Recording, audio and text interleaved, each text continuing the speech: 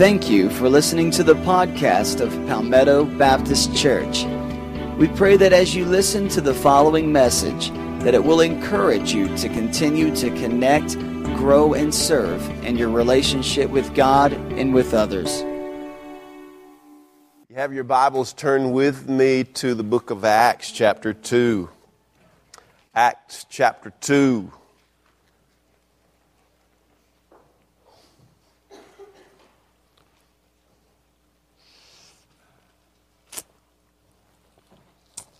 We're still in this season of the fire under the tower. We started it back on Ash Wednesday, you remember. And many of you have been praying every day about this revival and for this revival. Many of you may not have been praying every day, but throughout this whole season, there have been times when you've spent in prayer. Some of our people have seen God moving. And for some people, that movement of God has produced a great amount of joy and excitement. For others, that movement of God has produced a lot of pain and struggle. But in either case, God is moving, and He is doing something in a lot of people in our church, and I hope that He is doing something in your own life. I hope that you see Him doing something. I can tell you without reservation that God wants to do something in your life during this season of revival. I am convinced of that. And whether or not He does something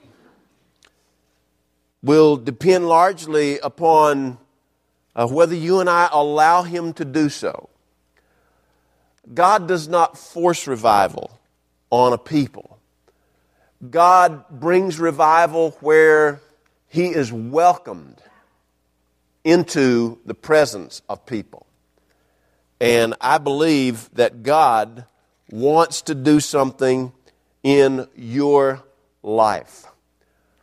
I want to remind you again of what real revival is. We've gone through this every single time that I've preached during this season. Real revival is the visible moving of God among a specific group of people in a specific place over an indefinite period of time, changing the lives of those people.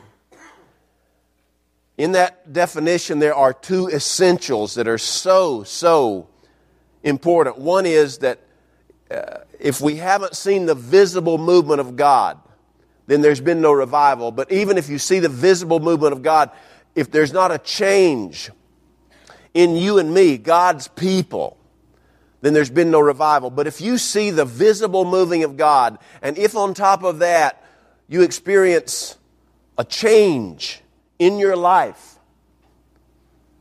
that moves you Godward, then that's a pretty good sign. Those two things together are pretty good signs that real revival is happening. Now, here's a question that I want us to focus on this morning. The question is this: what do people who are experiencing revival look like? When we experience revival, when we experience the fire of revival, what do those people do? And so that's the title of this message today. What people on fire do. What do they do? Because I want to know what they do. I want to know what people on fire look like. I want to know what they act like, because that'll give me some indication of how I ought to be acting and what I ought to look like if truly revival fire has fallen upon me, and if revival fire has fallen upon you. Well, where do we go to answer that question? Well, my answer is that you go to the Scriptures and you find a Scripture text that describes people truly experiencing revival. And you find that text and you look into it and you research it and you read over it and meditate on it and study it to try to find out, okay, these people are on fire, they're experiencing revival. What does this revival make them look like? What are they doing in the middle of this revival? Well, one of the key revivals in all of history is found in the book of Acts, chapter number 2. One of the greatest revivals that ever took place in the history of humanity occurred in Acts chapter 2. So I want you to look with me to Acts chapter 2, beginning with verse number 1. Now, we're about to see some events that occurred on a day called Pentecost. Pentecost is a Greek compound word that literally means 50 days. Pentecost was a day that occurred 50 days after the Passover. So this is 50 days after the Passover. Jesus has already risen from the dead. And here's what we find. When the day of Pentecost came, they were all together in one place.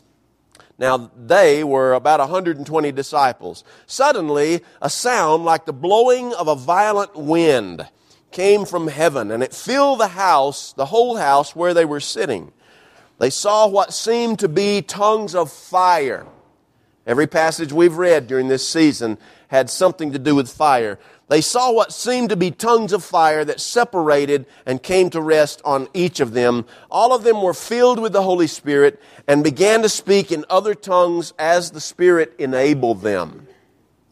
Now there were staying in Jerusalem God-fearing Jews from every nation under heaven. And when they heard this sound, a crowd came together in bewilderment because each one heard their own language being spoken. Utterly amazed, they asked, "Aren't all these who are speaking Galileans? Then how is it that each of us hears them in our native language?"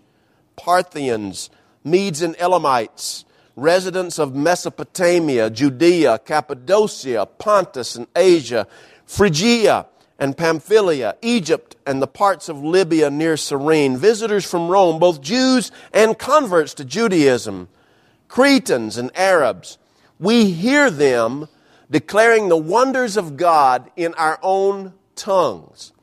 Amazed and perplexed, they asked one another, "What does this mean?" Some, however, made fun of them. They said, "They've had too much wine." Then Peter stood up with the 11, raised his voice and addressed the crowd. "Fellow Jews, and all of you who live in Jerusalem, let me explain this to you. Listen carefully to what I say. These people are not drunk, as you suppose. It's only 9 a.m. No, this is what was spoken by the prophet Joel. Joel said, "In the last days, God says, I will pour out my Spirit on all people. Your sons and daughters will prophesy. Your young men will see visions. Your old men will dream dreams. Even on my servants, both men and women, I will pour out my Spirit in those days, and they will prophesy. I will show wonders in the heavens above and signs on the earth below, blood and fire and billows of smoke. The sun will be turned to darkness and the moon to blood before the coming of the great and glorious day of the Lord. And everyone who calls on the name of the Lord will be saved." What do people on fire do? In this passage of Scripture, we are given a glimpse, a description of some people who were truly on fire. They were experiencing the fires of revival. And we can look at their lives, and we can look at what they were doing, and we can look at what happened to them, and pretty well assume, justly so, that the things that happened to them can be also descriptive of us when we are experiencing the fires of revival. I want to share with you some of the characteristics that they held that can also be true of us and should be true of us if we are experiencing the kind of revival that I believe God wants to bring down upon us.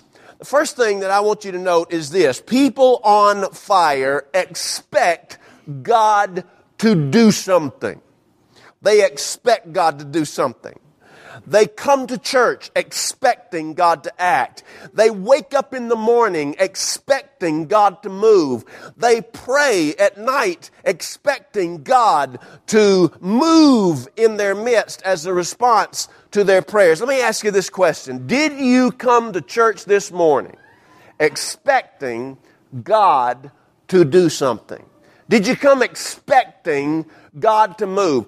People who are on fire expect God to move. Now, how do you know that from this passage? Well, here you have about 120 disciples. Acts chapter 1 tells us that after Jesus was crucified and resurrection, and he spent a little more than 40 days with the disciples, the Bible says that he ascended back to the Father. But he told them in Acts chapter 1 verse 8, he said, now, you will be witnesses unto me in Judea, in Jerusalem, Judea, Samaria, the uttermost parts of the world. But then he said this, he says, but tarry in Jerusalem until you are endued with power from on high. Listen, these folks weren't from Jerusalem. They didn't live in Jerusalem. They weren't natives of Jerusalem. Most of these people were natives of Galilee, 2 or 3 hours north of Jerusalem. They weren't at home. They were a long ways from home in Jerusalem, and Jesus said, I want you to stay here until you are endued with power from on high. Why would they stay in Jerusalem when they didn't live in Jerusalem? Why would they stay in Jerusalem when they weren't natives of Jerusalem? Here's why. Because they expected God to do something. That's why. They stayed in Jerusalem because they knew, based upon the word of Jesus, that God was about to do something, and He was going to do it right there in Jerusalem where they were. People who are on fire expect God to do something. They wake up, and on Sunday morning, they can't wait to get to the worship house, to the meeting house, because they believe from the depths of their heart that God is going to do something. I'll tell you, and when we were even thinking about this season of revival back in January and then into early February, I believed that God was going to do something in this season of revival. Did you believe, and do you still believe, that God wants to do something in this church, and that He wants to do something in your family, and that He wants to do something in you? Do you believe it? These people believed it. How do you know? Because they stayed in Jerusalem. Even though it was not where they lived, even though it was not where they were originally from, they stayed there because they believed God was going to do something.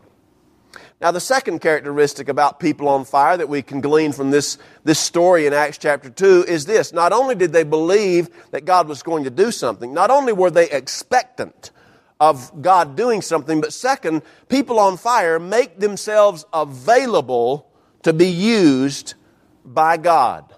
They make themselves available. They had no idea what was about to happen.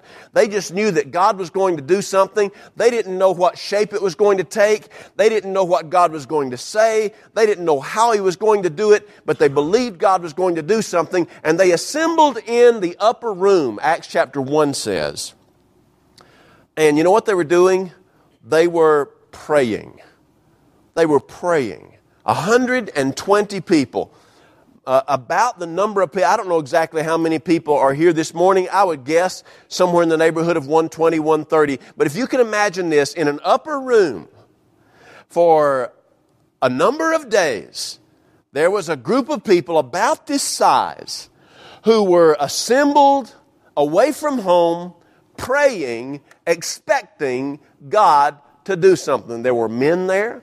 There were women there. I don't know how many children may have been there, but it was a co-ed group of people, men and women, most of whom had been with Jesus for the bulk of 3 years, and they were assembled there expecting God to do something, and by being there, they made themselves available to be used of God. You know what one of the most essential parts of experiencing revival is? You have to make yourself available to be used of God. You hoist your sails. You see, revival is kind of like the wind. In fact, it's interesting that in both the Old Testament and the New, in the Old Testament Hebrew language and in the New Testament Greek language, the same words that are translated wind are translated spirit. And so the Holy Spirit, literally in those languages, is the holy wind of God. And you and I are kind of like sailboats out on the sea of life. And what revival is about is us hoisting our sails upward so that we can be used and moved and compelled by the holy wind that is the Holy Spirit of God. The problem that I have too often in my life, I hate to admit it, is I'm not willing to hoist my sails. I'm not willing to throw them up so that I could go wherever it is that God wants me to go. I tend to want to leave my sails down and do the paddling myself. Folks, you just can't go as far with a boat oar as you can with the sails hoisted and God's Spirit moving. What God wants us to do is to be expecting Him to do something. He wants us to make ourselves available for Him to do something by hoisting our lives high and allowing Him to move in us. Are you available for God to use? Now that's kind of a tricky thing, because the wind of God may take you in places that are deep, that are treacherous, that are stormy. But I will tell you this, that no matter how stormy the path God may lead you, it is the path that is perfect for you. God will not lead you astray. People on fire expect God to do something. They come anticipating. People on fire make themselves available to be used by God. Third, people on fire accomplish amazing feats. In fact, people on fire accomplish things that they could not possibly accomplish in their own power. Here's what happened to the disciples on the day of Pentecost. They were all in this upper room, about 120 of them, about the number that's here. And the Bible says that the Holy Spirit from heaven fell upon them, and as the Holy Spirit fell upon them, they stepped out of that room and they began to proclaim God's message. Now, to get an idea of what was going on in Jerusalem on the day of Pentecost, the day of Pentecost was a week-long celebration. It was a Jewish celebration. And people who were Jewish from all over the world on Pentecost would come home to Jerusalem. It was almost like, I think the closest thing we could compare it to would be Christmas, where everybody comes home. Everybody, the family, gathers around and we eat together and we fellowship together and we find out how all the other family members have been doing since we saw them the last time, and we exchange gifts. Pentecost was a great holiday for the Jewish people. And some scholars estimate that on this particular day in Jerusalem, the day of Pentecost, there were anywhere from 200,000 to 500,000 Jewish people assembled in Jerusalem. Now, Jerusalem is not a great big city, but on this particular instance, there were literally hundreds of thousands of people there, even at the lowest estimates. And so Peter comes out and he is immediately confronted with Jewish people from all over the world who speak a whole myriad of different languages. Not all the Jews spoke Hebrew. Not all of them spoke Aramaic. Not all of them spoke Greek. Some of them spoke some Mesopotamian dialect. Others spoke Egyptian. And they were all there in Jerusalem. Multilingual crowd. How do you communicate to people? Can you imagine this? If I were to stand up and the only thing I know is redneck English, and if in this crowd there are Russians and there are French and there are Spanish and there are Latinos and there are Portuguese and there are Chinese and there are Japanese, all in this group, and I want to stand up and I want to preach in a way that everybody understands, how do I do that? Because all those people of those different languages are certainly not going to understand my redneck English. A lot of people who speak English don't understand my redneck English. So what happens? That was the situation that faced Peter. He stood up, the Holy Spirit came upon him, and he just did the only thing he knew to do. He was preaching in his own language, which was probably Aramaic. But as he was preaching, Something happened between the acceleration of sound waves from his mouth and the reception of those same sound waves into the ears of the people who were there. God did something that Peter was not able to do. And that was God, in midair, translated what Peter was saying so that everybody who was there, the Russians, the Chinese, the Japanese, the Spanish, the French, all of those heard him speaking in their native language. It was a miracle of communication. Some people say that Peter got up and that he was speaking in all these languages. That wasn't what happened. He spoke in his own language, but the people heard him in their native language. In fact, in Acts chapter 2, there are two different words that are translated languages or tongues. One word is the Greek word glossolalia, from which we get our word glossary. And it means languages.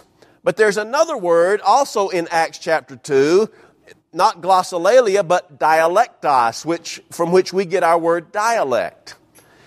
When the people were hearing Peter and the apostles preach, not only did they hear him in their own language, they heard their own language in their own dialect.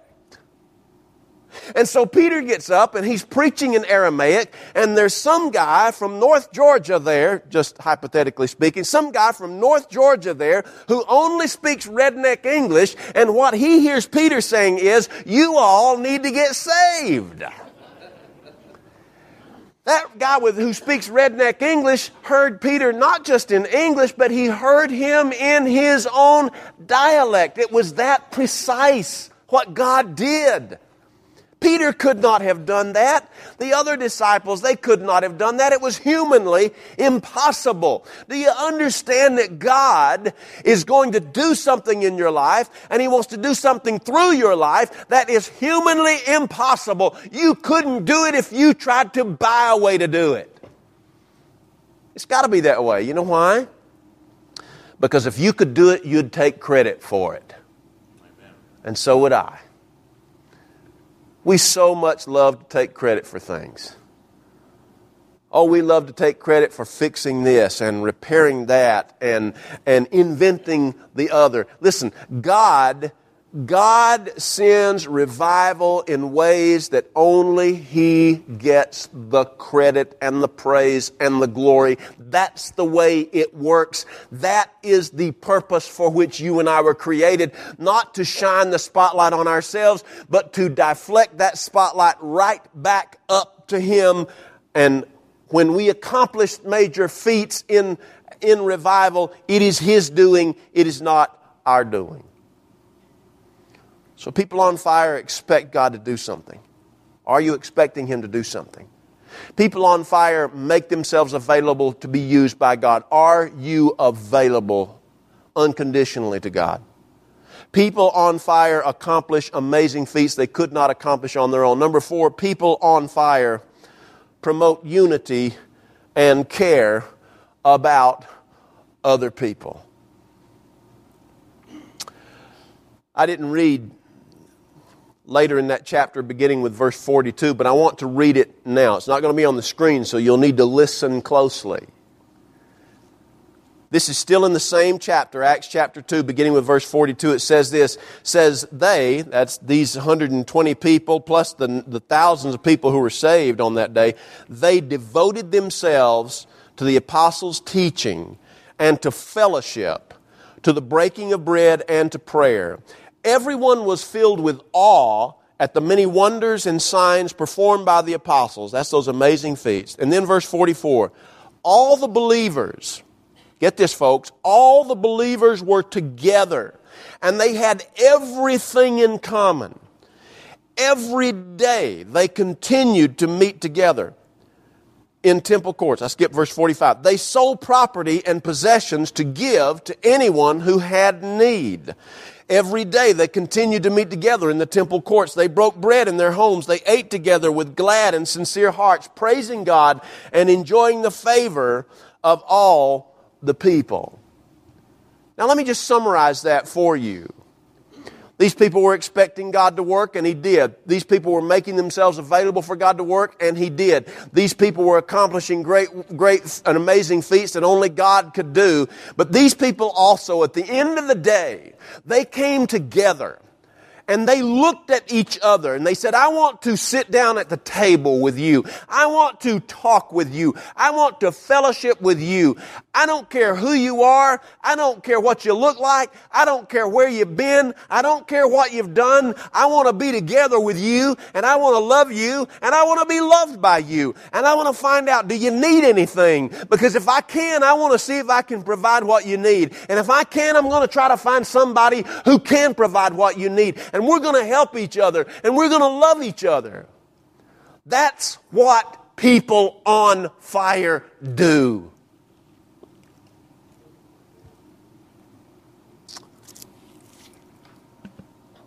My prayer for our church, for our children, for our students, for our senior adults, for our median adults, for our church, is that we experience revival. And that one of the products of that revival will be that we are united in heart and mind and attitude and purpose to serve God. People on fire promote unity, and they care about other people. I'm afraid that in our day that one of the things Jesus said on one occasion has turned out not to be true.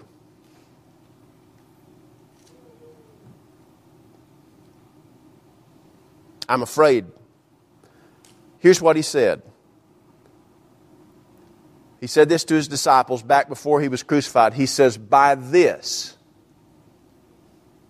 shall all people know that you are my disciples, by the love you have for one another.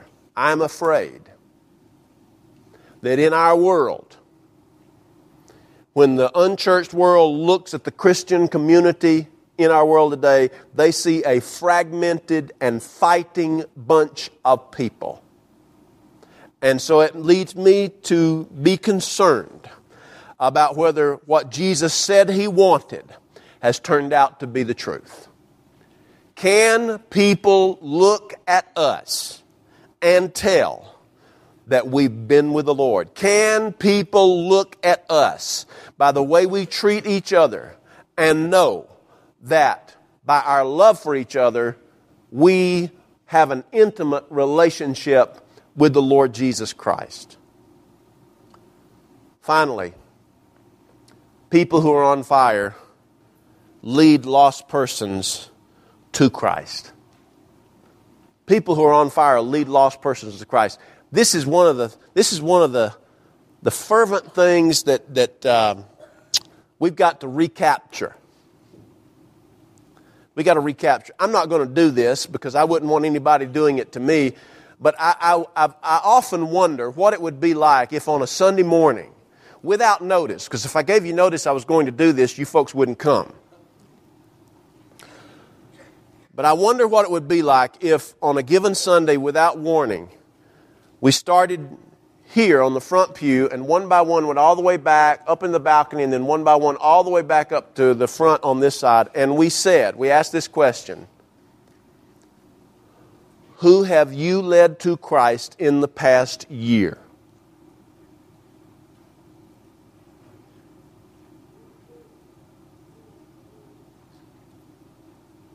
Now you know why I said that if I gave you notice, many of you, a strong majority of you, would go either to Southcrest or Crossroads or Rhema or somewhere like that. Because you know they're probably not going to ask you that stuff. Isn't that right? Who have you led to Christ in the last year? Can you produce a name?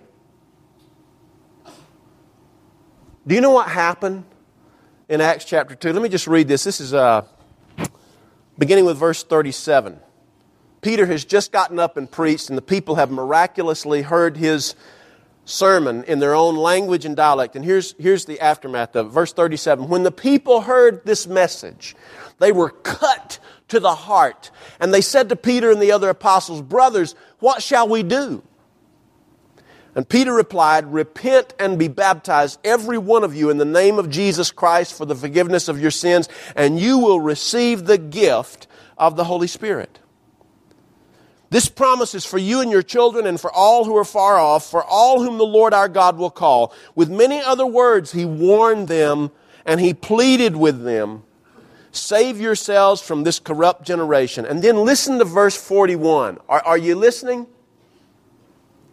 Those who accepted his message were baptized. And about 3,000 people were added to their number that day.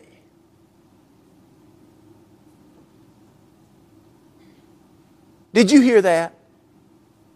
Do you realize that if Peter got up at the end of that day and he called every one of these 120 people who were in the upper room when that day started, if he called all of them up at the end of the day and said, all right, who have you led to Christ in the past year? They wouldn't have to go back a year. They'd just go back about, probably 16, 18 hours maybe. And it would take them all night and all day to go through the list of names of the people that they had a part in leading to Christ on that day. Do you really believe that people need a relationship with Jesus Christ to go to heaven? Do you believe it? And if you believe it, are you leading lost people to Jesus? Now, I realize that some people are better at that than others. I realize that. Some people are not as gifted in that as others. But let me tell you something. Regardless of your gifting, every single person who is saved has a responsibility to lead others to Christ. Every person. Whether you have the gift of gab or not, you are called by the Lord to witness to your people at school, to your people at work, to your family, to your neighbors, to the people you fellowship with, your good friends. You and I have a responsibility to reach people for Christ. Revival is the visible moving of God among a specific group of people in a specific place over an indefinite period of time, changing the lives of those people. And when God moves in that group of people, those people expect God to move. They make themselves available. They accomplish things they could not otherwise have accomplished. They promote unity and bring each other together and love one another in visible, active ways, and they reach other people for Christ.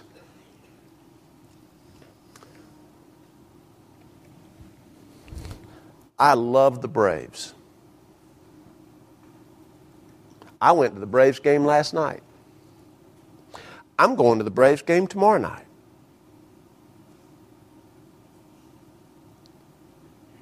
I love the Braves. I'm not going to wear this because it messes up my hair.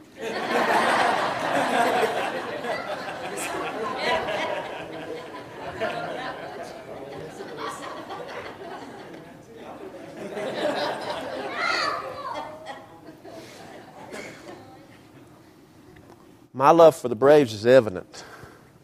But is my love for Jesus evident? Is it evident that I'm on fire for Christ? I'll tell you, that's more important than the Braves. Let's pray.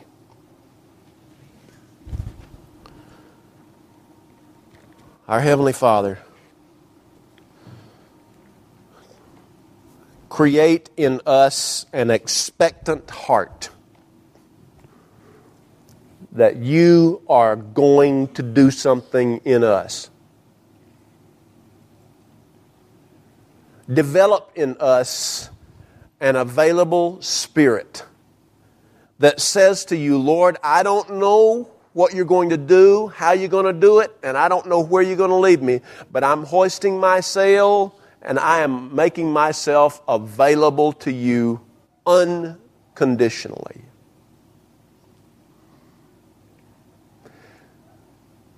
Oh Lord, use us to accomplish things that only you can accomplish.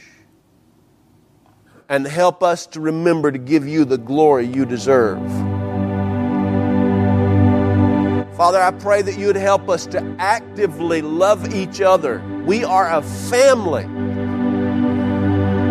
May people be amazed when they see us loving on each other. God, help us not to be ashamed to speak to our neighbors and friends and family and co-workers and fellow students about Jesus. God, I want to see, and we want to see the visible moving of God in this place. And Lord, I pray that you would be free to move here. In Jesus' name, amen.